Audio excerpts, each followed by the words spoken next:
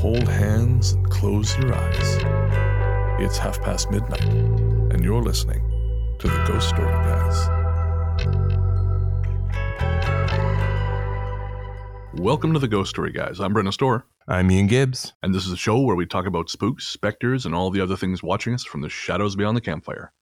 Some conversations only make sense after the sun has set, and this is most definitely one. Thanks for tuning in. This is episode number 83, and we're coming to you from that tiny mountain cabin you dream about, but can never quite reach. How you doing, Ian? I'm doing great, Brendan. How are you doing? I am good. You sound better. The last couple episodes I've been worried about you. You sounded not so great. I can't imagine why in this being trapped madness. in a house for now working from home. Just finished week 5. Oh, week God. 5. I mean, I hate people, but this is a new level. Oh, man. And speaking of hating people, we have a guest on today's show. Oh, yay. Who we don't hate. What? No. Can he hear me? No, we don't hate him. I think he can hear you, yeah. No, we definitely don't hate him. Our guest on today's show is Paul Bestel, host of the Mysteries and Monsters podcast and friend of our show. Paul, welcome to the Ghost Story Guys. Welcome, Paul. Thank you for having me. I'm delighted to be here. It's a real pleasure to be invited, so thank you very much. You may say something else by the end of all this, but we shall see. Oh, and just as part of the disclaimer, we do not cover therapy. No. That's I spend way too much money on takeout Vietnamese food for that. Yeah. Yeah, this is a strictly at your own risk sort of participatory activity. It's how I wanted the trilogy to end, gentlemen, so I'm fine with that. It's a bit of psychological damage between friends. Perfect, exactly. Still better than Rise of Skywalker. Yes, but Paul is joining us to tell some stories, and we're really looking forward to that. We've only had 3 episodes where we've had guest storytellers. I know. We had Kim and Jen from Booze and Bourbon. We had Kev from We Need to Talk About Ghosts. And now Paul. And it's exciting to have a fresh voice on the show and someone else to possibly keep us in line and prevent us from getting too terrible, since we are in lockdown and completely separated from reality, clearly. I mean, worse than usual. Yeah, which is saying something. Yeah, no pressure then. Thank you. Yeah, no, none at all. None at all. Paul, before we get going, why don't you tell everyone a little bit about your show? Yeah, so I present Mysteries and Monsters, which has been running just over a year now, and I interview the great and the good from around the world on a variety of subjects. So we cover cryptozoology, the paranormal, ufology, and essentially we have a nice conversation covering a variety of topics. So we do all kinds of episodes. We've done Bigfoot several times, we've done ghosts, we've done hauntings, we've done yowies. I'm just a naturally curious person, and it's been a real pleasure, really, because I've spoken to some incredible people that, 18 months ago I could never imagine I'd spoken to. So it's probably the best decision I've ever made. I love it. I mean, I have no insight into your personal life, but I will definitely say it's the best decision you've ever made, because which is not a knock against your personal life. I just really like your show. Yeah, well, yes. I mean, obviously, I'm sure my partner may disagree. I'm sure. My life has certainly been on an upward curve since I met her. So, it's all good. Thank you. Oh, that's great, man. No, and I really, really enjoy Mysteries and Monsters. I learned so much from your show, which is cool, because after we started the show, I was really into paranormal research, but I kind of drifted from it a little bit. And kind of coming back to your show has really reignited my interest in the subject, because it's keyed me into all these researchers who really know their shit and who are not fringe kooks, but are people who are truly passionate about what they're doing and about learning more about the paranormal. And so if you want to learn more about the paranormal and not just hear, the stories we tell are true life stories, but if you want to hear nuts and bolts research presented in an engaging and interesting fashion, definitely check out Mysteries and Monsters. You will not be disappointed. Well, thank you very much. As I said, we are very much fans, and Paul is with us today. We're going to be telling stories about strange things that happen in the mountains. And I've been looking forward to this one, partially because I am a strange thing that comes from the mountains. And we have a pretty great lineup of stuff. Some stuff that's, some of these stories have this really great unsettling air to them. It's not just, shadow people or one thing. There's this sense of uncertainty to them that I just love. That really is the thing that drew me to the paranormal in the first place. And so I'm looking forward to getting into them.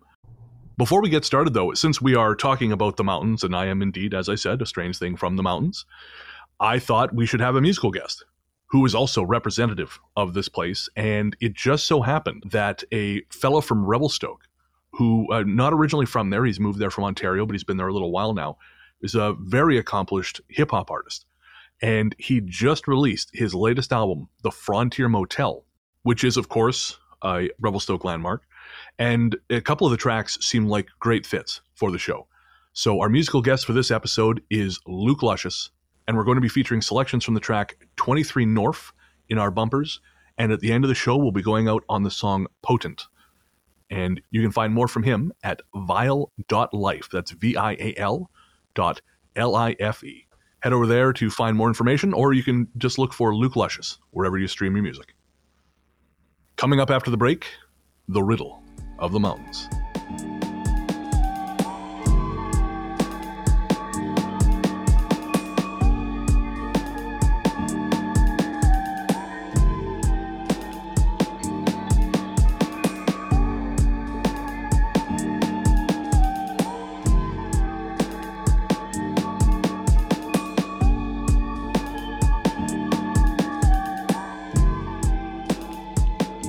Welcome back.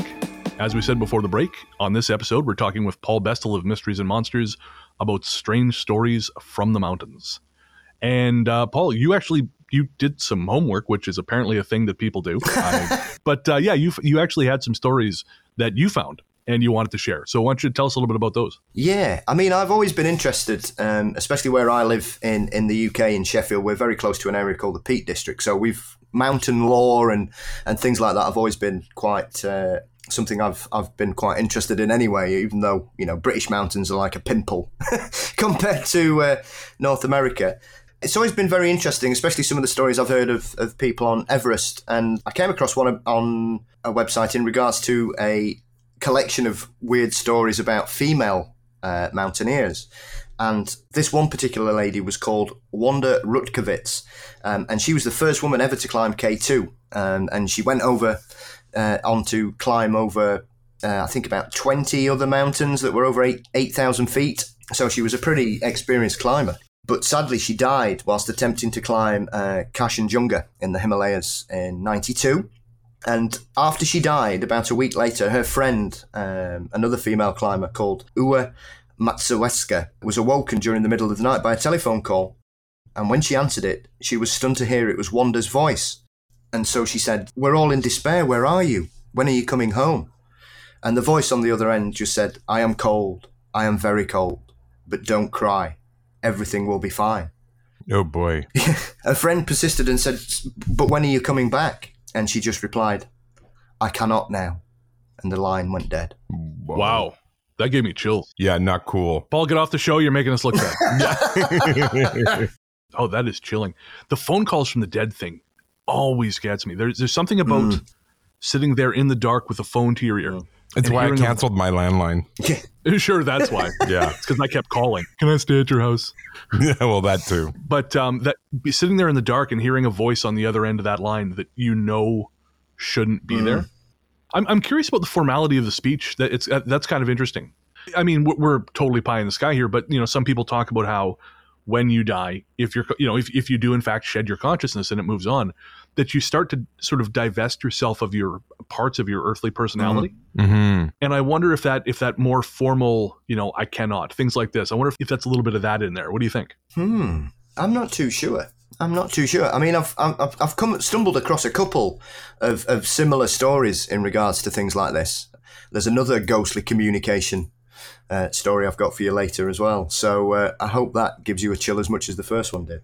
You want to tell it now? I'd love to. Yeah, can do. Go ahead. That's why we got out of bed. That and the ordering breakfast. Absolutely. Well, I don't blame you. Yeah. So in the summer of 1986. It became known as Black Summer, essentially because 13 mountaineers died trying to scale K2, once again in the Himalayas, including another female British climber called Julie Tullis. And sadly, she died whilst trapped at Camp 4 on the mountain. And as is the tradition, which has always freaked me out, they just left her there because it would have been too risky to try and extract her. So 6 years later, 2 members of a joint American-Russian mountaineering team were in the area planning an ascent up K2. And 2 gentlemen wonderfully called Thor Kaiser and Scott Fisher, who were just setting up camp and just talking when their radio crackled into life, and they were stunned to hear a female voice simply repeating, "Camp 4 to base camp, over. Do you hear me? Camp 4 to base camp, over. Do you hear me?" Both climbers were absolutely stunned. There was no expedition on the mountain, there was nobody at Camp 4, and there were no female members of their team. The call simply finished, and it was never heard again. Wow. That is crazy. Yeah, you really got to get off the show because you're killing me. That is great stuff. Shit. Well, thank you very much. I do think there are certain places, certain mountains that have a vibe about them. And I know Ian and we love to talk on the show about forget going into the woods, that's stupid, which it is. Wholeheartedly it is. But I think mountains are a part of that. I think there is a lot of mojo going on in certain mountains. Mount Shasta is famous for that, right? In California, Mount Shasta. I think it's a missing 401 cluster as well. Oh, okay. Yeah, that makes sense. Yeah, you've got a hidden population of Lemurians are supposed to be under Mount Shasta, aren't they? Oh, of course. I forgot about the Lemurians. They never text me back, My favourite story about Mount Shasta is there was a guy, I think, turn of the last century, about just after the 1900, and I think he was called J.C. Brown, and he claimed to have found a village full of gold and giant mummies, and he told his story to somebody, and so they arranged a search party about 30 years after to go and find it. So they organised it. They got 80 people involved. Right. They got all, geologists, archaeologists, everything. And they said, right, we're all going to turn up on this date. And Brown was the only person that never turned up, and nobody ever heard from him again. Oh, really? Yeah. Wow. It's like, man, this prank has gotten out of control. Either that or he went on his own. Oh, well, that's possible too, yeah. Full of shit. Yeah. I mean, that's kind of where I fall. But, hey, the other one's more interesting. That's funny. Yeah, brilliant. Always makes me chuckle, stuff like that. There's always one huckster wandering around with these strange tales. Oh, at least. However, that's one thing we are incapable of being, because even though it kills a good story, we cannot abide bullshit. And so, with that, we will head on over to our, hopefully, bullshit-free stories.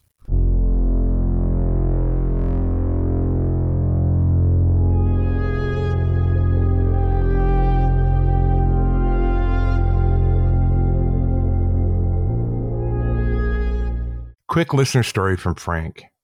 In November 2017, I drove my mother and stepfather to Branson, Missouri for their first trip there. At around 8:30 p.m., we were driving through the Ozark Mountains somewhere north of Harrison, Arkansas. About 100 yards ahead, we saw a figure walk across the road, except you couldn't really see him.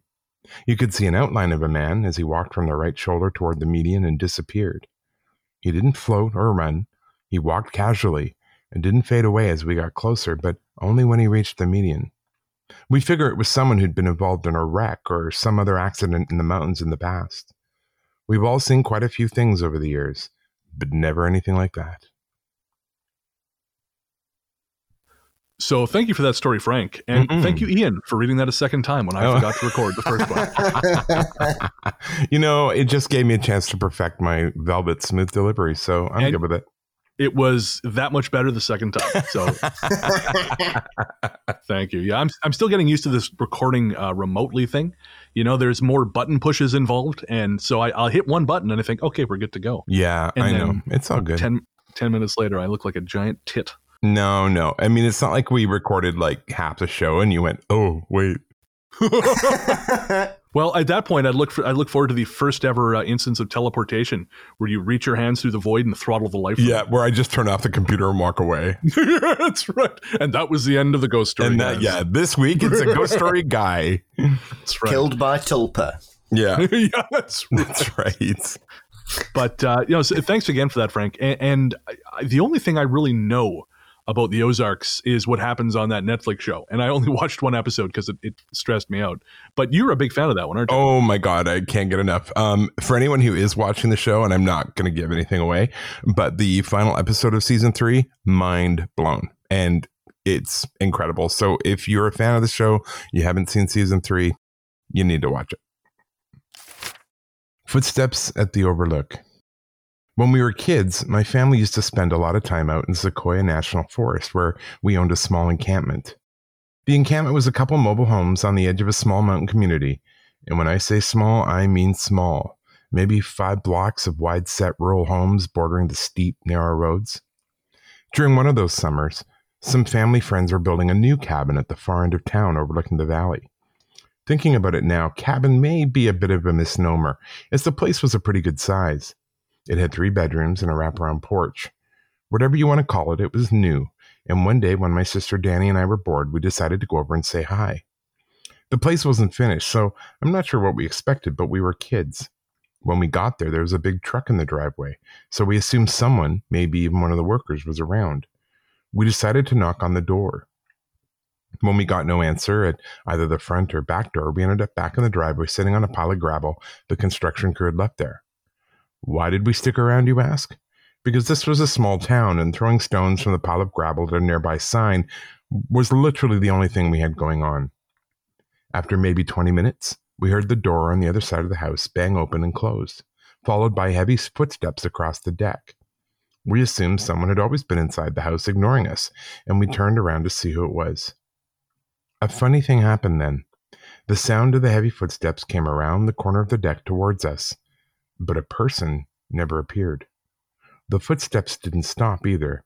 They began to approach us, changing from the sound of feet on wood to feet on gravel, still with no sign of who or what was making them. Danny and I ran as fast as we could, and we never went back to that cabin. Do like spooky footsteps. Well, that's good, because I think 30% of the content of this show is spooky footsteps. I was just in the Sequoia National Forest January, and there is a definite thrumming kind of energy there. Oh, interesting. Yeah, for sure. It's a really interesting place. Now, whereabouts is Sequoia? In California. Right. Okay. Gotcha. We hit up the Redwood Forest. We hit the Sequoia National Forest. Which is why I can't recall what town is near it, because, big trees. What are you going to do? Right. But there were just so many people there that we just went, forget it. So we're like, okay, we saw big trees. We're out of here. Oh, yeah. But it is a very interesting place to be. And I was very concerned we were going to be there at night. I was like, we need to go. We need to go. We need to get out of here before it gets dark. Yeah, no kidding. I don't think it's wise to be in any national forest. And I remember driving through the Payette National Forest in Idaho at night, and I did not particularly enjoy that. No. And it's not much of a forest. No. I think it's a combination of it being a lot of trees, very closed in. And of course, when it's a national park, there's no houses, right? So it can feel pretty lonely. Bigfoot country as well. Oh, really? There you go. Yeah, a lot of sightings of Bigfoot in that area, always has been. The drums and the well. My friend Tim is from a family that has a lot of generational wealth. He himself isn't owner helicopter rich, but he has the Blade app on his phone and has used it. So he's rent a helicopter when he wants to rich. And if that wasn't enough, he owns a mountain. He didn't buy the mountain, to be clear. It was a bequest from his grandparents, but still, it's something he has to explain when meeting new people. Tim has brought me to the mountain twice, and both times I've had experiences with some people have called time slips, and others have called ghosts. I'll admit to not knowing which, if either is correct. One of the things that the mountain is good for is birding, and so the first time Tim brought me up there, I took my binoculars along in case I had some time to myself. Sure enough, there was a point when he needed to attend to business, and so I wandered out into the trees to find me a blackpoll warbler or a Bicknell's thrush. Maybe an hour later, I was up a medium-sized tree scanning the foliage with my binoculars when I saw movement about a quarter of a mile out. When I noticed the movement, I also became aware of something that sounded very much like drums. Focusing in with my monocs, I could see what appeared to be 8 or 9 people, mostly men, mostly shirtless, dancing in a circle.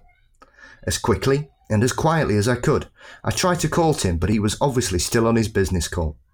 I dialed several times but got no response, and the whole time the dancers continued their movements until finally the drum beats faded, and so did they, one by one, until I was again alone in the treetops. If my second experience hadn't come while I was with Tim, I'd have started to question my own sanity, but thankfully he was there. We were out for a walk on the mountain when we came to an overgrown field, dotted with rusted out cars. We could also see the remains of a long abandoned well, the stones around it weathered with age, but still holding fast against the elements. I was just about to ask Tim if he knew how long it had been since anyone lived on this part of the mountain, when a man climbed up out of the well. He was much older than us, but looked hard, with half his face hidden beneath a grizzled beard. His clothes were antiquated, though I couldn't say exactly how much. It all happened reasonably quickly. We didn't stick around the mountain long after this, and neither of us slept properly for a week after. The thing that stuck with us most was that when the strange man climbed out of the well, he looked all around, and even though we were in plain view, he didn't seem to see us at all. After that, he ran into the forest and disappeared. So let me first say how much I dislike the idea that you can own a mountain. There's bougie, and then there's that. That is true. I mean, then the Blade app thing too. That I didn't even know that was a thing until I watched the movie Uncut Gems. Yeah. Oh, funny. Yeah, I know. For our listeners who don't know, the Blade app is literally like Uber, but for helicopters and planes. That's so you insane. can, yeah, it's in, I think, San Francisco, LA, and New York. So you can just, hit a button on your phone, like Grand Theft Auto, basically, and just call a plane or call a helicopter. Probably where they got the idea. Probably. I looked into it because I was curious reading this. You can go from, well, you could before, back when the world was the world. You could go from downtown Manhattan to JFK Airport in 6 minutes, which could be up to an hour in traffic, for a mere $200 per person. Bargain. Wow. What a screaming deal. Okay. I am, of course, kidding. That made me shit my pants. That story was really interesting because I had friends who owned property in Alberta, and they lived on top of a hill, which, if you know anything about Alberta, is exceptional. And making it the only interesting thing in Alberta. There you go. Other than me. Yeah, but you're here now, so we claim you. Okay, there you go. But they had First Nations traces on their land because for the Plains First Nations, high areas were sacred. That's where you did your rituals, whatever you were going to do. Right. So they were about 3/4 of the way up the hill. And then at the very top of the hill, they had a bit of a camp that they would let churches come and do church camps and things like that in. But they were just in their house. And this happened more than once. But the first time it happened, they're in their house and they started hearing the beats from the First Nations drums. And then they started hearing the singing. And they're looking at each other like, what is that? Because there's no one around them for miles and miles and miles. And when they went outside, they could hear it coming from the top of the hill. And they jumped in their truck, had the windows down, and they drove up, and it just got louder and louder and louder. And then when they got to the top of the hill, it just disappeared. And they would hear this 3 or 4 times a year. In fact, the church camp stopped coming because a couple times it happened while someone, like a group, was camping up there. And it scared them so bad they packed up and left in the middle of the night. So pretty crazy, pretty intense. They were not going to let Jesus handle that one. Nope. No, Jesus, take the wheel and get me the heck out of here. Yeah, that's right. Yeah, one of the UK's most or oldest rather poltergeist cases involves drumming. Oh, okay. Really? The drummer of Tedworth, who was a guy who was a bit of a. It sounds like he was a bit of a dick, to be fair. And he just liked to walk about He was English. I mean, come on. banging his drum and annoying everybody. And he basically was arrested and the drum was taken off him. And I think the magistrate looked after it. And then after a couple of days, the drum started to play at night on its own. Oh, boy. And went on until he was released. And then he was charged. And then he was rearrested and charged with witchcraft, I think. How do you have a day go from bad to worse? Lost on Hoodoo Mountain. There are a few places named Hoodoo Mountain dotted around North America, and so I don't think the name necessarily implies anything special. Even the legends surrounding our particular Hoodoo Mountain, south of our hometown of Priest River, Idaho, kind of sound like the sort of thing someone cooks up around a campfire. Allegedly, people are drawn there to commit suicide, and people go missing, and. But people also live up on Hoodoo. The novelist Emily Ruskovich grew up on there and lived to write a novel about the area, so I never thought much about all the scare stories. My dad taught my sister Megan and I to hunt from an early age. This wasn't some kind of psychotic survivalist rite of passage, though there's a lot of that going around Priest River, but just a way for our single dad to incorporate us into his hobbies. Consequently, we learned a lot about the woods, animals, and how to navigate the natural world, and even after we'd grown and moved away, we'd still meet back in PR every year to go on a hunting trip with Dad. When he passed away a few years ago, we kept the tradition, right up until the day we got lost. The way we do it is we drive a ways into the forest, park the truck somewhere shaded, and head out. On this particular trip, I had to bring my dog Ned for reasons I won't get into, and so we left him in the truck with food, water, and the windows down. Walking up into the bush, something felt off. I couldn't put my foot on it, and was about to dismiss it when Megan commented on it too. The only way I can describe it is that something felt wrong. But our dad didn't raise wimps, so we kept on going, eventually got our stands, and waited for game until the sun started to dip and the shadows got long. We started heading back towards the truck, or at least thought we were. We've done this trip literally 100 times or more, with our dad and without, so we know the landmarks on the walk back down the mountain to where we left the truck. But even so, the walk seemed to be taking longer than it should. Long enough we lost the sun completely, and the moon, bloated and bright, started to rise. Another 30 minutes passed, then 45, and we were still heading downhill, but the truck was nowhere to be found. I felt panic start to rise in me. I always thought I knew the woods, but somehow these weren't my woods. Megan was feeling it too. She'd never admit it, but there was a frightened look on her face I hadn't seen since we were kids. Just then a sound broke the stillness. A howl. Meg and I looked at each other, and then the howl came again. It was a wild, desperate sound I then recognized as Ned, and it was coming from completely the opposite direction we'd been heading. I shouted out, and Ned responded with another howl. It was this call and response that finally brought Meg and I back to the truck, and safety. We grew up in those woods, and know them as well as two people can know anything, so how could we possibly have gone uphill when we were trying to go down? Especially when everything looked the way it should. To this day, we have no idea, and until we do, we've agreed that was our last hunting trip on Hoodoo Mountain. Maybe there was something to those stories after all. Yeah, I mean, it's an area I've heard of, Hoodoo Mountain in Idaho, because it's a place where there's a long history of situations like this where people hear strange noises and seem to get lost, even though they know the area pretty well and they go there a lot. Really? I know there's a lot of craziness in that particular part of Idaho. I knew a woman who grew up there, and I shouldn't say, did they grow up there? No, I think I think her family owned land there. They were quite wealthy, and so they would vacation there. Christ knows why you'd pick Priest River, Idaho, but that's fine.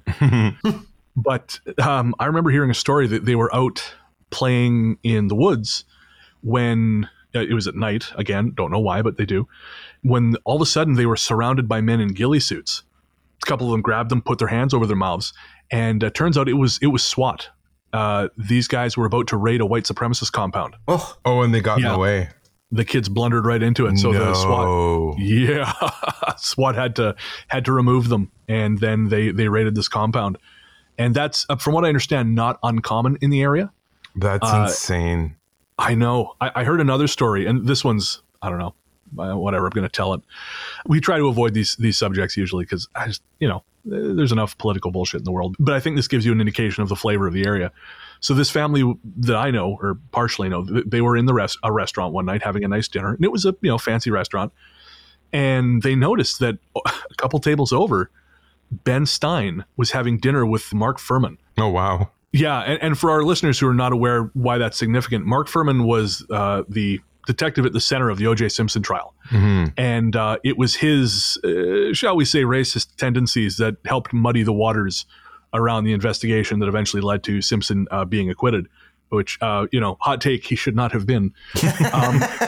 But yeah, and so they were, of course, they this is all taking place post OJ, and these teenagers were joking at their dad's table or the parents' table.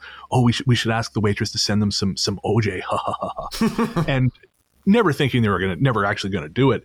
Then the waitress came over and said to them very solemnly, "Mr. Furman draws a lot of water here. Be quiet, or we'll ask you to leave." Well, that's ominous. Yeah, and like, no, Mr. Furman is someone here, so shut up. And bear in mind too, like the person I'm talking about, this table full of people, they are executives for well, I can't say, but they're executives. So like they're moneyed people, and they're being told, "No, shut up. Mr. Furman's a big deal here." But anyways, that's the only thing I really know about Northern Idaho is white supremacist compound raids and an unfortunate encounter with Mark Furman in a restaurant. Our next story is called White Dog. A few weeks ago, my friend Paul convinced me to join him and his buddies on a hike over a nearby mountain. The mountain's kind of famous among people who believe in the paranormal because there have been reports of lights at the peak, among other things. I've never really been much for that kind of stuff, so I never really paid attention. For what it's worth, I'm not much for mountaineering either, but Paul's always trying to get me out in the world to exercise, and I was tired of saying no. Boy, was that a mistake. The plan had been to summit the mountain and go back down in a day, so we started early, and while it was tough, it wasn't the hellish slog I expected it to be. After a quick lunch, we started heading back down the mountain so as to beat the sun. My energy was starting to flag a little by this point, and Paul ended up walking ahead of me with a couple of other guys, and they were loudly shooting the breeze as they went. Still, I kept my own pace and just tried to enjoy the view as I descended. I first realized I may be in trouble when it occurred to me that the sound of their talking had grown considerably fainter. I was being left behind. I started to run down the path, but their voices didn't get any closer and I couldn't see them. In my hurry, I lost my footing and fell down the mountain a ways. At the bottom, my face smacked straight into a bundle of old tree roots and I lay there, gasping. Thankfully, nothing was broken, and I climbed back up the rise to the path and kept descending. By now, the voices were gone completely, and I was alone beneath the setting sun. The path was clearly marked, but at several points it forked, and I couldn't remember the directions we'd taken on the way up. At the first fork, I vaguely recalled which way to go, and at the others, I did my best to guess, but I felt further and further away from where I needed to be. All around me, the only thing I could hear was nature, the birds in the trees, and the ever-chillier wind. My panic was cresting, and I was just about to burst into tears when, just up ahead of me from around a corner, I noticed a white dog. I couldn't see all of it, just the head, but it was definitely looking my way. When it left, I followed it, but I didn't encounter it again until the next fork. I could never quite catch up with the animal, but all the same, I kept following it through the forks until, lo and behold, I heard the other hikers talking to one another again. When I finally caught up with the others, I was infuriated to find out they hadn't even realized I was missing. The white dog didn't appear again, and by the time we got to the bottom of the mountain, I was certain he'd been sent to help me. It's at times like this I wish these stories were sent to us by people we knew, because I'd like to say, motherfucker, get better friends. No kidding, eh? No kidding. We're going to go for a hike, and you can be barefoot. Yeah, exactly. Good God. It's interesting, though, that I'm not too sure about Canada, but here in the UK, we've obviously got a tradition of black dogs. Probably commonly known as shucks, but they have different names up and down the country. So where I live in Yorkshire, they're known as barghasts. Right. And they fall into two distinct camps. Some of the sort of half the stories are about it being a warning or a message of foreboding and something negative befalls the person that's come across it. But also there are stories where people have been lost or injured, and a barghast has appeared and led them to safety. It's interesting you say that, because when we started doing ghost stories from other countries, one of the things that kept sort of popping up, especially in stories from India and the Philippines, was that they were very, very pale. They were like, their skin was completely white, while that was never really ever mentioned in other country stories. So it's interesting how it does sort of vary from region to region. Yeah, it is. I mean, there are some strange things like that, because certain countries seem to have a very unique aspect to their paranormal. So that doesn't surprise me at all, because, I mean, Japan's famous because, you know, a lot of their ghosts seem to be able to throw their heads at people and things like that. They are intense, yeah. Now, that's a skill. And I didn't realize that was a tradition, because we did that Singapore story. Remember the cab driver? Yeah. Who saw it looked like him, but then it's like a doppelganger, but then its head rolled off. Yeah. Right. I had no idea that was a cultural norm. That is... It's something. One of my very favourite films from Asia is a wonderful film called Mr. Vampire. I think it was made about 1985. It's it's like a kung fu vampire ghost film. It's amazing. I'm on board already. And there's like a sub-story in it, because obviously the title kind of gives away what the main story is about. But this guy that sort of deals with vampires in China at the time, his two sons live with him, and one of them on his way home gets seduced by a ghost in a wood, and she brings him home, and then he realizes the father realizes that the son's been sort of bewitched because he's got strange markings on his body, so similar to a succubus, I would imagine, and he ends up challenging it, and during the fight her head comes off and starts attacking him. It's brilliant. It's like those video games where you defeat the boss in the first stage. Yeah. And then his head flies off and starts shooting lasers at you. Yeah, it's a wonderful, wonderful film. It should be seen more. It's fabulous. Loved it ever since the first time I saw it. I am going to find Mr. Vampire. I will of course watch you this. are. Don't you judge me, Gibbs. The Hazy Man. My husband Ken is the outdoorsy type, so when we got together, I became one too. And when we had our son David, we did our best to introduce him to the great outdoors. I never thought that at the same time we'd be introducing him to a ghost as well. It happened in the Appalachian Mountains when David was 7. It was his first overnight camping trip, and he was nervous, of course. But I told him that Daddy and I would be with him the whole time, and there was nothing to worry about. That seemed to calm him some, and we started out on the trail. After a lovely day of hiking, Ken saw the sun was starting to set, so he said it was time to set up camp. The spot he chose was a small clearing in the middle of a wood that was already beginning to gather shadows. Something about it didn't feel right, and I asked if we could pick a new spot, but Ken refused, saying he didn't intend to gather firewood in the dark. David noticed something was off too, because even before I asked Ken to move camp, he said to me he didn't want to sleep there. Again, I told him it was all going to be okay, and that we wouldn't let anything happen to him. After wieners and marshmallows, I put David to bed, and he asked if I would stay with him. Given how strange the woods felt outside, I had no problem with that.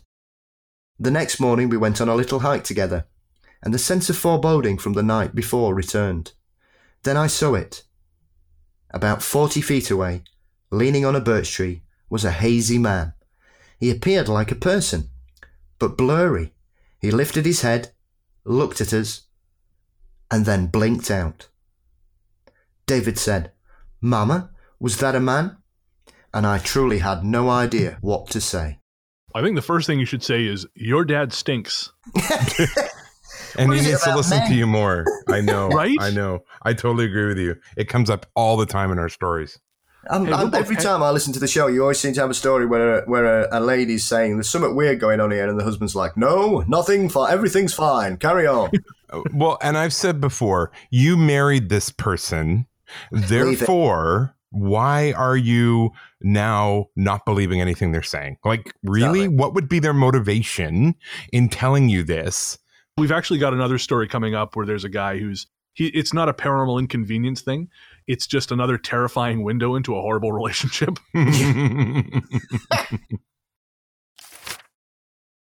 Curfew. When I lived in El Salvador as a child, it was often said that it was not safe to be outside after 10 p.m., that past that time, the night belonged to other things. I used to think this was something they said to keep the children in line, but then my grandfather and I made the mistake of being outside around that time. It was the weekend. Grandfather and I had been visiting my uncle and his family, who lived further up the mountain from us, roughly a 2-hour hike in total, and we'd been having such a good time we stopped paying attention to the clock. When we finally checked the time, it was past 8 p.m., which meant not only we would be walking in the dark, but the last part of the walk would be getting close, if not past 10.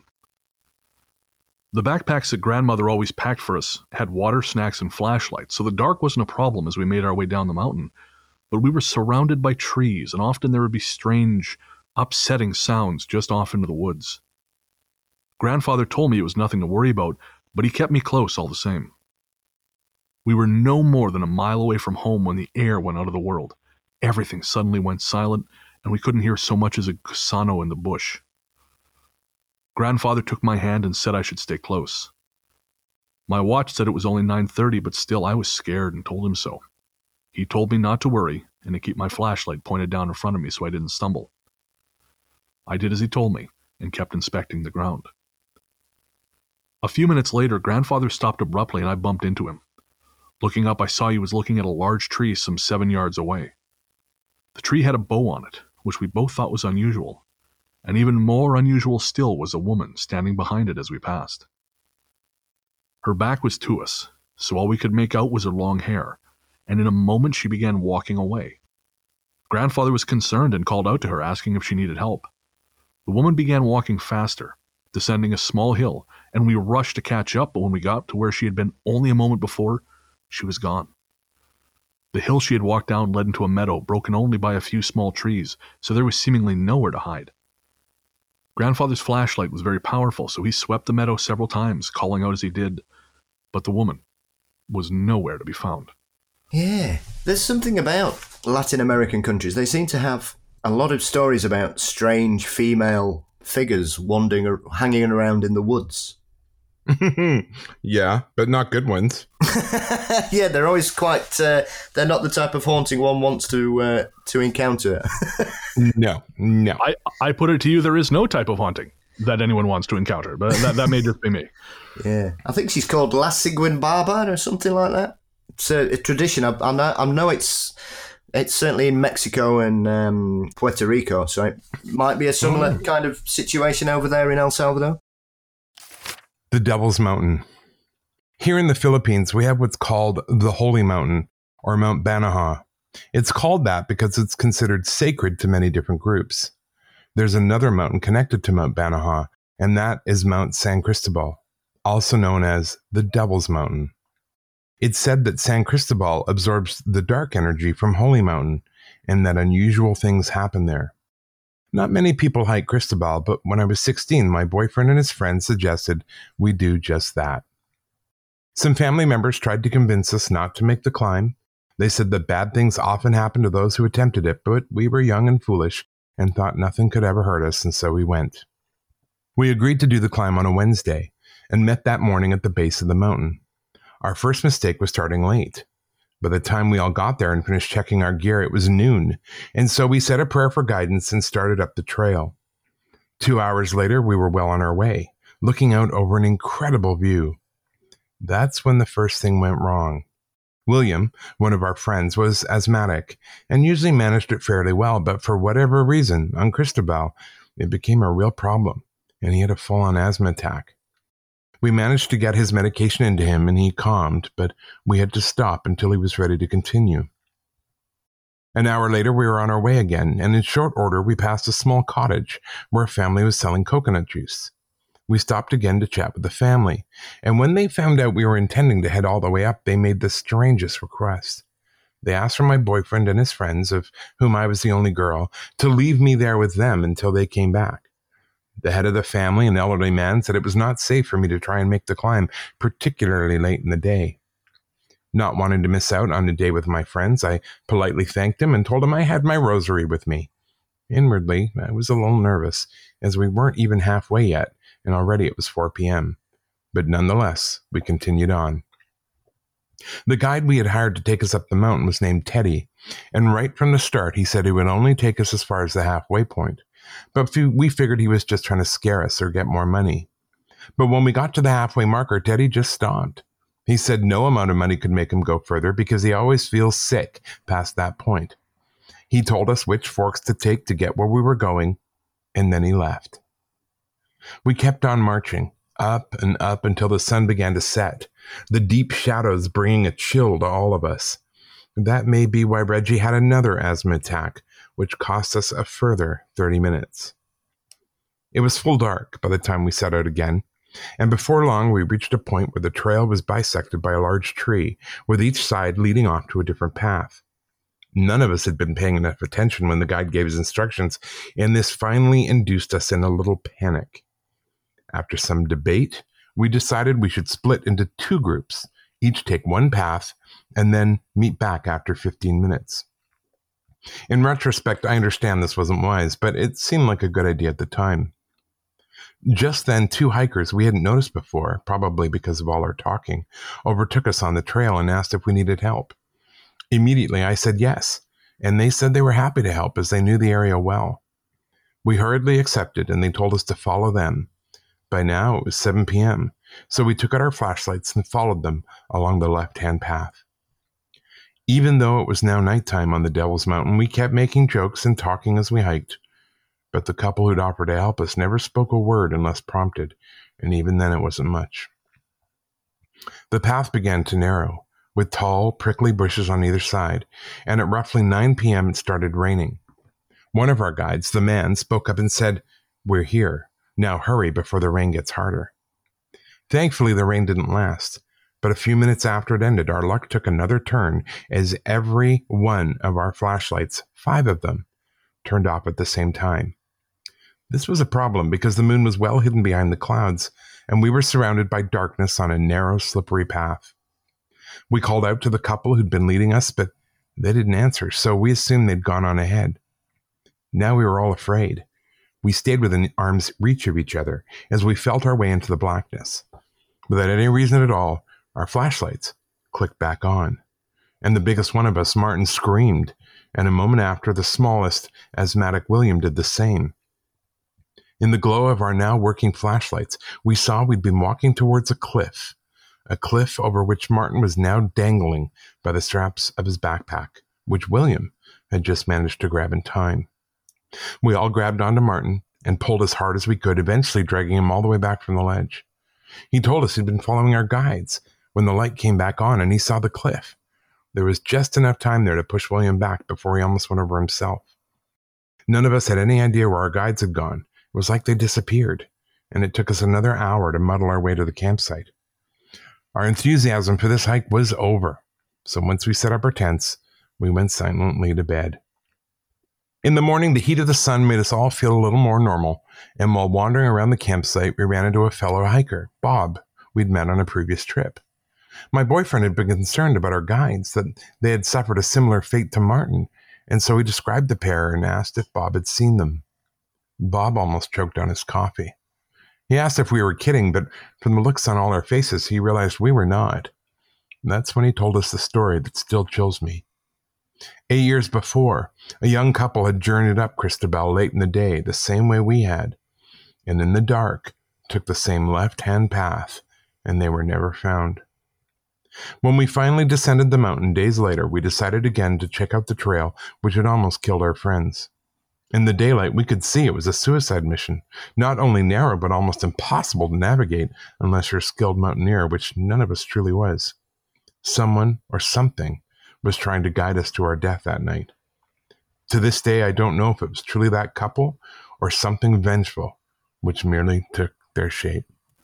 Yikes. Another reason to not climb on mountains. Well, especially at nighttime. Although I will say that is vintage teenager bullshit. Oh, 100%. And 20s. Yeah, we're going to get together and do this activity. Noon is an okay time to start, right? I don't get up before 11:30, so yeah. Okay, yeah. Okay, now I feel attacked. Well, no, I mean like as a teenager. Oh, I see. Yeah. Yeah, Okay. yeah. Yeah. Me too. That's what I meant. Oh, jeez. Yeah, Philippines has a tradition. There's lots of strange things hiding in the woods in the Philippines. Probably the most famous one is called the capre. Okay, what's that? It's like a tree spirit. He likes to smoke cigars. Okay, well, he sounds like an all right kind of guy. Yeah, but they tend to be attracted to women and follow them. I'm on board. Yeah, and they follow them around the woods, and they can fall in love. And if they do, they'll follow that person for the rest of their lives. Oh, that's not good. Yeah, okay. I should. My parole officer says I can't do that anymore. So Yeah, they're like it's one of those creatures that's very similar to sort of fairy lore, that it depends what mood it's in, how it treats people. Oh, Right. okay. So sometimes it'll be helpful and sometimes it'll just be a shitbag. Not Right. good. The Lodge. Living in Sarajevo as an American has been a learning experience on a lot of levels. I won't get into details here, but my Bosnian wife has taught me a lot about the differences between our two countries, and sometimes my own doesn't come out looking as noble as I thought. Again, that's a conversation for another time. This conversation is about the spirits, or whatever they were, that we encountered at the lodge. At some point during this adventure, my lovely wife convinced me to take up hiking, and it became something fun we did together and with friends. Eventually we took on more challenging routes until one winter when we joined 7 others for a hike to an overnight spot on a local mountain. The path involved taking a train to the village at the mountain's base, and then proceeding on foot several kilometres along a winding, snow-covered path, a journey of about 4 hours. It was an arduous trip, and as the green fields below gave way to snowdrifts, which were at times hip-deep, I wondered at the wisdom of this whole thing.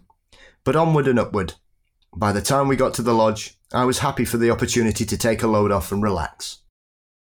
Considering the lodge had no electricity or modern conveniences, it was still well appointed and comfortable. The entryway was large with tables and a wood-burning stove. From there a hallway led to a bathroom with several sinks and stalls, and past that was the stairway which led up to the bedrooms. We were not the only ones present. There were also some girls who ran the kitchen, 2 maintenance men who worked on all the lodges in the area, and another couple who arrived shortly after we did. As a stroke of luck, the chemistry was good, and we all got along well, drinking cups of tea by lantern light as outside a snowstorm began to gather strength. During a lull in the conversation, I decided to take our bags upstairs to our room. After dropping them off, I walked down the hallway, past the other rooms to the window at the far end. Below us was a snow-coloured village, a summer-only place that was deserted for the season. Beyond that stretched white treetops and the gathering darkness.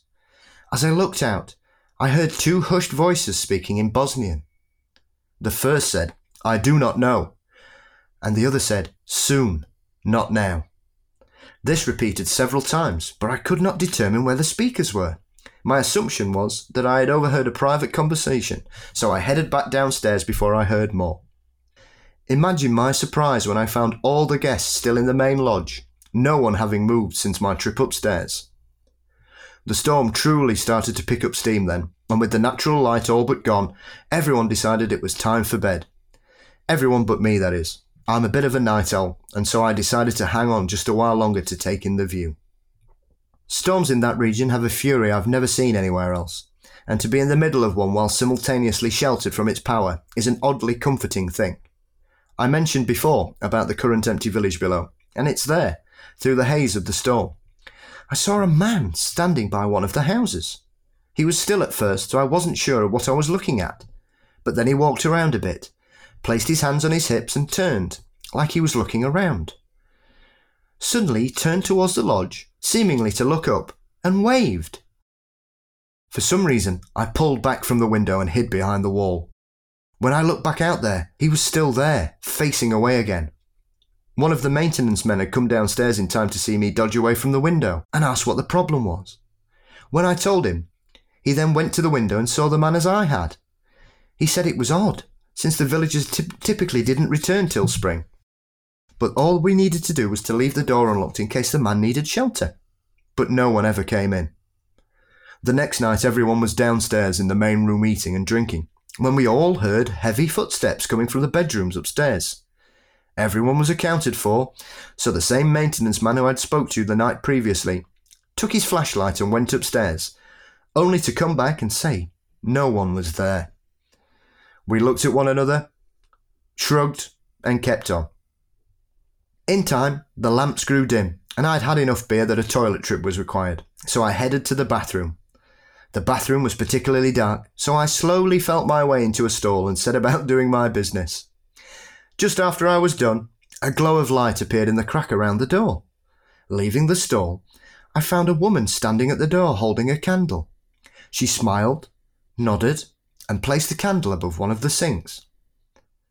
After about 5 minutes back at the table with the others, I was hit by the realization that I didn't know the woman. She wasn't part of the group.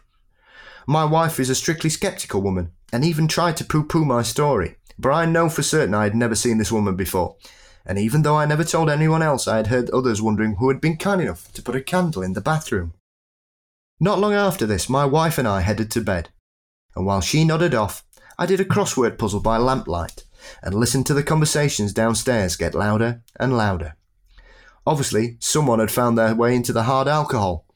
I fell asleep for a while and was woken again by the sound of everyone coming to bed up the creaky stairs. Again I passed out and woke up once again sometime later, needing the bathroom. The lodge was freezing cold, so I hurried to do my business and got back into bed as soon as possible. Then, before I could go to sleep again, a blur of bright light passed the frosted glass window in our bedroom door. It appeared to be heading in a direction to the stairs. Something about it tripped an alarm in my head, but I couldn't place exactly what. It was as I slipped into that space between sleeping and waking that I finally understood. The light was too bright for a lamp, moved too quickly and smoothly for someone carrying a lamp, and it made no noise, despite those stairs creaking if you so much as thought about them. Sleep claimed me before I could dwell on this new knowledge. In the morning, we learned that our weekend was to be cut short because the storm which had buffeted us the first night was coming back in force. On our way back down the mountain, our guide said leaving was the right choice and made oblique references to unusual things that had happened to him at the lodge in years past, but never elaborated. That said, when we came to rise part way down from the lodge, he pointed towards a particular stretch of forest and said it was known to be haunted. You might say that that's just him winding up the tourists, but he seemed dead serious, and a quick look at our map showed a much quicker path up and down the mountain through those woods. Instead, we, and everyone else who goes there, takes a large detour around them. So that's a threefer, I think. Stay out of the woods, the mountains, and Bosnia. Yeah. And mountain lodges are generally not a good idea. Yeah, woods on mountains. I've never wanted to do that. No. Yeah, that's not the kind of lodge I'll be booking. No, sir. And I've heard of this whole, like, we're going to hike up and we're going to stay in a lodge and other people will be there. I can't think of anything that sounds worse. Mm-hmm. I agree. Hiking, staying with strangers in a stinky, lightless, no, I will pass. Absolutely. I will say, though, at some point, I'd love for us to do a show about Eastern Europe. I think there's a lot of potential there. Well, I mean, that's where so many of the stories came from, like Dracula. And I think it's, you're right. I think there's a ton of potential there. There's a great movie called Spectral. It's on Netflix. And I mean, ultimately, I don't want to ruin anything, but it's kind of a paranormal film set in that part of the world. And just the architecture alone is just so beautiful, but forbidding at the same time. Yeah. And I kind of feel that way about the countries, and I don't know if it's all the conflict they've had over the years or what, but they feel, beautiful, forbidding, and full of, mystery seems kind of trite, but mystery is probably the right word. I mean, it is an area rich because, like Ian says, vampires, legends, werewolves all emanate from Eastern Europe. There's a long tradition of strange creatures persecuting the locals in most of those areas. Or like even Russia with Baba Yaga. Yes. I know before Turducken kind of torpedoed our plans, we were planning to make this sort of the year of international stories. And I know Peter was going to help us with some stuff from Russia because you're right. I think there's a ton of shit there that we have barely even touched the surface of. Well, and Russia is massive. I mean, and a lot of really lonely places. So I just can't imagine what kind of amazing things they have. Russian listeners, if you're out there, send us your stories. The Whispering Child. Early last year, my husband Daniel rented a nice cabin in the Catskills for us and our 2-year-old son Michael. It had been a brutal, hectic spring, and we needed some time away to find our baseline again. The house was beautiful, but a long way from not only the nearest town but any kind of store, so after we arrived it was decided we should make a supply run. Daniel isn't a great driver at the best of times, and that trip up had exhausted him, so I volunteered to take Michael and make the trip. I could have left Michael at home, I suppose, but Daniel was definitely going to fall asleep and is a heavy sleeper, so if our son woke up and needed anything, he'd be on his own until either I got back or his dad woke up. On our way into town, Michael napped peacefully in his car seat in the back, and even I started to feel some relief at being out of the city. Not long after, I started hearing what sounded like radio static, which is odd because I don't usually listen to the radio when driving somewhere new. I checked, and the radio was definitely off. The sound persisted, though, starting to make me a little nervous, so I looked into the rear view to check on Michael, and that's when I saw another child in the back seat, leaning over and whispering in his ear. This child wasn't right either. He/it was 6 or 7 years old, with deeply tanned skin and bright white hair. I had no idea what to do, so I called out, but when I checked the mirror again, it was gone. The moment there was room on the shoulder to pull over, I did, and despite going through the car 5 or 6 times, Michael was the only child there, sleeping as peacefully as he ever had. I was terrified and barely made it to the store. I've never told my husband because I don't want him to think I'm crazy, but it weighs on my mind constantly, and the slightest hint of white noise can make me shake. I get nervous when the air conditioner is on. I can't even listen to the radio anymore, because part of me is waiting for the whispering child to return. Anything with ghostly children, and no, not cool. Just get away from my kid. They always seem to be attracted to children, especially at that age. You know, sort of. I mean, they do always say that kids up until sort of 5 or 6 are more open and able to see things. So it's interesting, especially, but to witness it in a moving vehicle is very unusual. Well, I think too, it's because the kids are willing to accept it, right? They don't question it. They don't, oh, no, oh my God, I'm freaking out. It's just sort of like, oh yeah, well, this is my other friend who is a little bit different, and, you know, we chat. Yeah, I mean, it is unusual, because, and especially because the child had got white hair, which is highly unusual for ghosts in general anyway. Absolutely, yeah. No, it's a whole weird story, and I can't imagine what that would be like to look in the rearview mirror and see that. Yeah, somewhere else not to go. Yeah, exactly. The list is growing. The ghost story guy is ruining your experience of the world, one That's location right. at a time. Never go on vacation. That's the moral of the story. No, the staycation guys. There you go. Go. That's our spin-off podcast. Yes.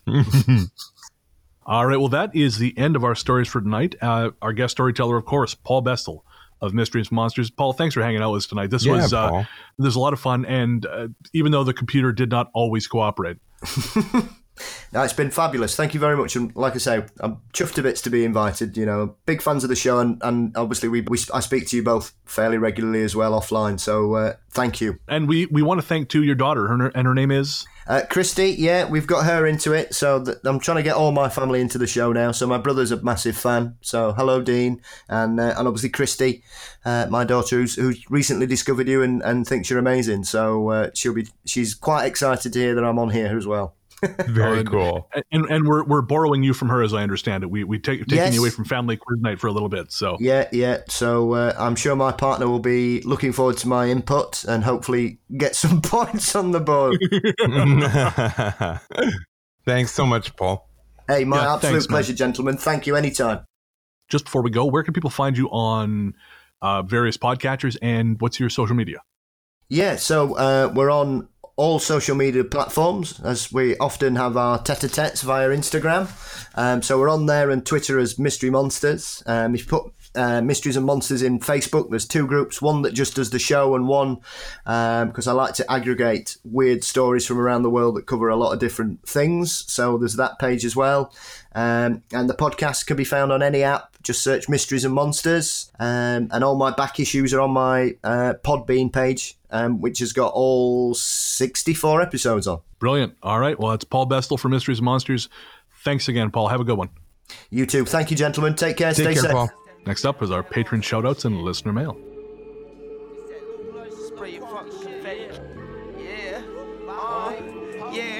This is my Peel Street High. Meet you at 5 Oxford and Richmond for the pickup. Seat leaning like I'm skiing with the tips up. Backward roll the piff up. Make my money stack good, but only if the pack's good. Better cook back good. I'm like Stephen Marburg with the and one. I parlor up another album. They be like, damn, son. Money in the sofa, cause Lukey needs a rover. Life's been getting tougher since I've been clean and sober. Watch the danger run forward. Welcome back. Big thanks to Paul Bestel of Mysteries and Monsters for keeping us company on this one. Always nice to have a guest here in the cabin. Mm-hmm. And thanks, of course, to the rest of the team, Luke Greensmith, Anthony Germain, and Sarah Kent for their work on this and every episode. We couldn't do it without you guys. We actually had a really fun group live chat for our $10 and up patron. It was pretty awesome. It was my first time actually seeing Sarah. That's amazing. I forgot that. So and that Anthony was pretty cool. Either. Oh, and Luke. Yeah, absolutely. I've heard Luke, but I've never seen Luke. So no, that was really neat. Yeah, no, never. So that was a really fun thing to do. And it actually made the live show, I think, a little more dynamic. So that was pretty great. Oh, absolutely. No, it made the live show a hell of a lot more dynamic. I know. I was trying to be kind to us. That's fair. I appreciate that. Yeah. So yeah, if you were again $10 patron, you can check that out, and I will tell you how in a moment. But first, our patron shoutouts. Of course, we'd like to thank all our patrons, and we've seen again. I thought this whole turducken mess would see a downturn in our patronage, but for our second straight month, we've seen pretty crazy growth. People have been so kind. Seriously. Yeah, it really means a lot. And so we'd like to thank our latest patrons. They are Heidi Kinning, Emily Schaefer, Cheryl Augusto, Sarah Lenga, Kimberly Hansen, Elena, Shauna, Rodessa Diamond, Camille Corder, Toph Robin Green, M. Marie, Jenny Umana Reyes, Linda McAllister, Margaret, and Andy Gebhardt. Thank you so much, guys. Again, we just can't tell you how much we appreciate this. It pays for the show, pays for our equipment. Right now, it helps me pay my rent. There you go. Helps us buy food. So keeps us fed. Keeps us fed, which is important. And no, I'm going to say it's not that important. I've put on God knows how much weight during this whole thing. But anyways, no, it really means a world to us. And we have had some people leave, and we've said this before, and we want to reiterate this. If, as the state of the world continues for a while, you need to drop your patronage for a while. Not that you would need our permission. This isn't a permission thing, but just we want to say we understand. Absolutely. You got to look after yourself, and we'll still be here when you come back. So it's not a big deal. Take care of you and yours, and we'll still be here. But if you do want to join the team, head on over to patreon.com/GhostStoryGuys. Again, that's patreon.com/GhostStoryGuys. We have tiers at the $1, $5, $10, $20, and $50 levels. And that gets you access to our monthly Cabin Fever episode, which is me and Ian hanging out, shooting the shit, talking about things that we can't really talk about on the main show. This most recent one is quite long. And quite involved. And quite involved, yeah. Quite heavy. We recorded that a couple days ago, and it's a long one. I haven't edited it yet, but I think it'll probably come in close to an hour. Well, and it really did turn into you and I just sort of sharing about our lives and our childhood. It's quite dark. It's all laid out there. It's a whole thing. So there's that. And going forward, we're actually hoping to get the other guys on the Cabin Fevers as well. So we'll have the team kind of weighing in now and again. And that'd be great. Yeah, so you get access to that. From $10 up, you get access to our monthly live show, which is, again, a video chat that we do. And now, thanks to the magic of both StreamYard and, I guess, Turducken, which kind of forced us to look at things in a different way. Mm-hmm. You get to meet the rest of the team, and it's a fun dynamic. It is. Patrons also get early access to Luke's monthly Lukelore podcast, and that is a monthly deep dive into a folklore topic of Luke's choosing. That podcast is also publicly available. You can find that pretty much everywhere you get your podcasts, but patrons get it 30 days in advance. And you also get access to a number of physical rewards, which we are slowly starting to get out in the world.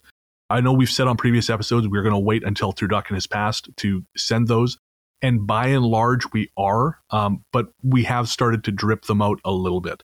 The thing is, we only have so much postage in stock, and I don't want to really spend a lot of time in the post office. No. And I actually just got an email from Canada Post on our business account saying that mail volumes are incredibly high right now. They're seeing Christmas level mail volumes. Yeah.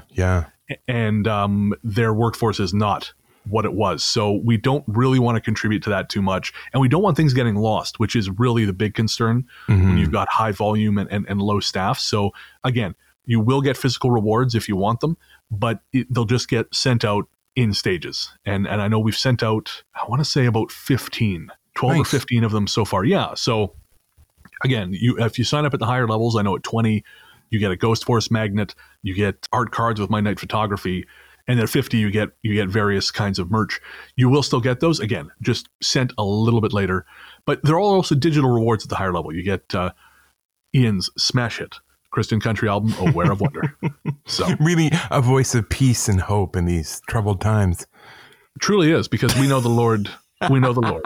We know the Lord has a hold on us. I need to do an infomercial stat. You truly do. I do. Oh, music video. Oh, God. Can you imagine how funny that would be? It's in my head right now, Ian. I'm thinking about it. I see a lot of me looking up with my hands raised, at the sky. Oh, yeah, in like a wheat field or something, or tall grass. And doing the whole fist thing, where you got your hands out and then you close your hands and pull your arms down at the same time. Oh, yeah. It's okay. That's got to be in there, too. Got to be in there, This is happening. Yeah. This will happen. I don't know when, but Ian Gibbs music video, that shit is happening. For now, if you want to join the team, patreon.com/Ghost Story Guys. Next up, we have listener mail. Our courteous and efficient staff is on call 24 hours a day to serve all your supernatural elimination needs. We're ready to believe you. We love getting mail from you guys here at the show, and you guys always come through with your comments, your questions, your gentle criticisms. And we appreciate every single one of you. And so this time around, we'd like to thank for getting in touch Lynn, Mythica, Lori, Virginia, Amanda, Anna, Jade, Jess, Francis, Paul, Autumn, Kendra, Evan, Chris, Sam, Trey, Liz, Jordan, Sarah, Joshua, Stephen, Danny, Mission Spooky, that's the Mission Spooky podcast, Alana, John, Kaleri, Samantha, Bob, Raluca, Danny, Lily, Rebecca, Bryce, and Colleen. Thank you so much for getting in touch, guys. Again, we appreciate the hell out of it. Love hearing your comments, your questions, your gentle criticisms. And if you got something to say, send it over to ghoststoryguys@gmail.com. If you got a story you want to share, we've got a couple of listener story episodes coming up. Again, that's ghoststoryguys@gmail.com. You can also reach us on our various social media places. That's facebook.com/ghoststoryguys, Instagram at instagram.com/theghoststoryguys, and Twitter at twitter.com/ghoststoryguys. The Twitter account is administered by Sarah, so make sure to go on over there and say hi. If you do want to send us a story, though, the place to do it is the email account. And that's, again, ghoststoryguys@gmail.com, or you can reach us on the Ghost Line. There's something strange in your neighborhood. Who you gonna call? Ghost line. Call 1-888-588-6920. Thanks to our listener Amber Pease for that lovely jingle. If you want to make a Ghost Line jingle, feel free. Send it to us again, ghoststoryguys@gmail.com. The number for the Ghost Line is 1-888-588-6920. That's toll free. You can call and leave your story as one or a series of voicemails. Or if you're not feeling the voice thing, you can text it to us at 925-553-4789. That's a U.S. number, just so you're aware if you're texting from outside the U.S. that there may be an international charge there, depending on your carrier. But again, we would love to hear what you have to say. And in fact, we have a lovely message that we're going to share from our listeners, Pete and Connie, who we have been fortunate enough, both of us actually, to meet in person when we were in L.A. Mm-hmm. Hey, Brennan. It's Pete and Connie in Los Angeles. We just want to say hi to you and Ian. And Brennan, I hope your kids, Nathaniel and Kiki, are doing all right. Just calling to say hi. A great couple of shows. Guys, take care. Bye. They're just great people. They are. They are truly amazing. Oh, they were so good to both of us. You know, you and Jason and myself when I was down there. Yeah. Just lovely, lovely people. We also had a text from Aiden, and he wanted to know what the music was that we played on the previous show. And that track was Whispering of the Stars by Luella Gren. That track came from Epidemic Sound, which is our partner for PodSafe Music, and was edited by us. So the version that you hear on their service, or if you find it via streaming, is going to be a little bit different. We altered that slightly. But again, it's a great track, and thank you for asking, Aiden. Now, I don't think there's anything new coming up, although you were interviewed for a magazine, Mr. Fancy Pants. I was. Suspicious Times. Excellent. And do you know when that's coming out? No. Okay. Fair. So we will, when that comes out, we'll make sure to post that across our social media. Nothing new for me, although I did get my newest revenue statement from my publisher. Oh, excellent. Guess how much my big fat check is going to be in June? Tell me. $76. But US, so... Oh, yeah, so $100 Canadian. Exactly. So let's not downplay that. I'm rolling in it, baby. Boy, oh boy. That's awesome. We've almost sold out the print run, and basically once that's done, it's done. There will not be a reprint of Strange. So I'm going to have to pick up some copies for myself so we can sell it from our store at, of course, ghoststoryguys.bigcartel.com. And I think we can reasonably say that's back open again, the Big Cartel store. I know we've had a couple orders recently. So nice. If you have placed orders with us over the last month and a half, as Turducken has screwed with things, we will be filling those orders now. So in the coming weeks, going out of the house, depending on how busy things are, is kind of a stressor for me.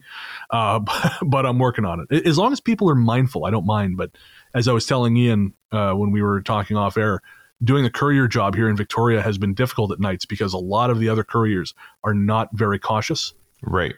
And I do not want to get sick, and having these guys cluster around me as I pick up someone's order from McDonald's to make $7, it just doesn't seem like a great trade. No, it really, really doesn't.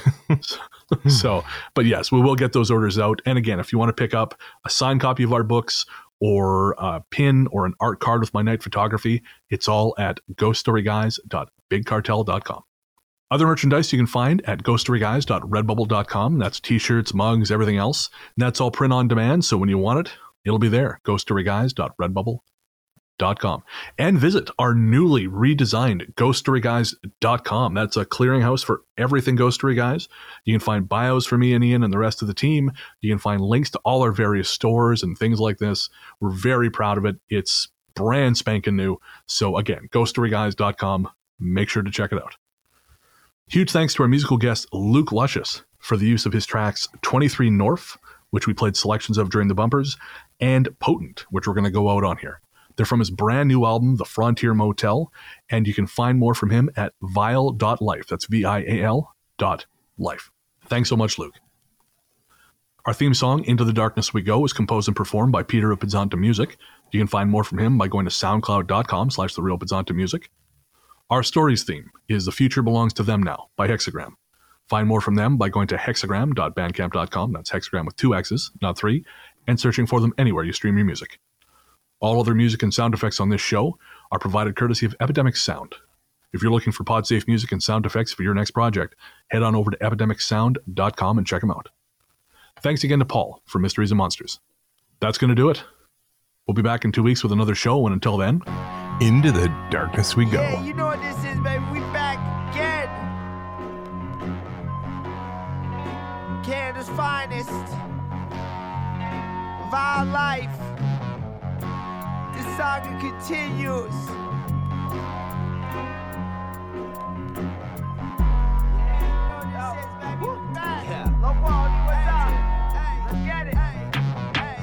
Vile life, ho, check the network. My life experience is my net worth. I don't crack under pressure. I sit back, I relax under pressure. Surpass the endeavor, take your ass to the cleaners. Cause I'm 3 albums deep and I don't need no fucking features. Lay low in the deep and I write at my leisure. They want someone to look up to. They need a fucking leader. I'm that rolling beat producing sweet tooth and I squeeze you juiceless. Did this on my own, I don't need a blueprint. Groovy and respected, keep the community connected. That's the true beauty, the unity. I'm invested, the jewelry that's encrusted by a life I'm destined. Don't tell me about your thoughts, cause I'm not interested. I go and get the hammer, hit the nail on the head. I fail when I'm dead, scared never rest. Like my luck was running thin, I was risking life and limb. Now they wanna listen in on the places that I've been in. More guts and glory. I'm here to tell my story. Yeah, my luck was running thin. I was risking life and limb. Now they wanna listen in on the places that I've been in. More guts and glory. I'm here to tell my story.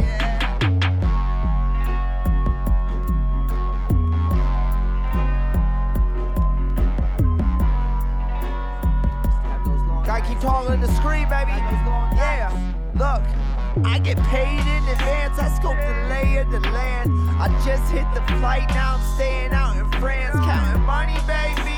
I'm gracious with the hands. I know I'm the greatest, I ain't complacent with the hands. Dan picked me up at the terminal, gotta give my girl a call. Data on roaming, I'll be home in a moment. It's bittersweet, by life history rich and deep. I spent weekends in Toronto, record now, didn't sleep.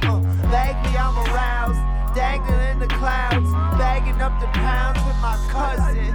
It's a family affair and I love him. I don't care, I put no one above him. I'm the lyrical savage, it's a miracle I'm alive. It's a surprise I'm this passive. See the hate up in my eyes, hear the patience in my rhymes. I'm aging real fine, baby.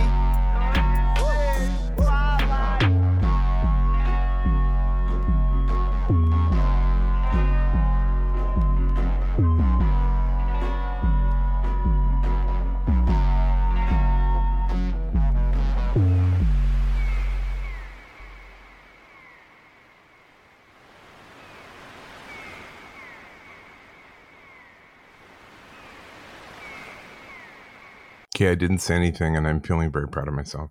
There was just so much.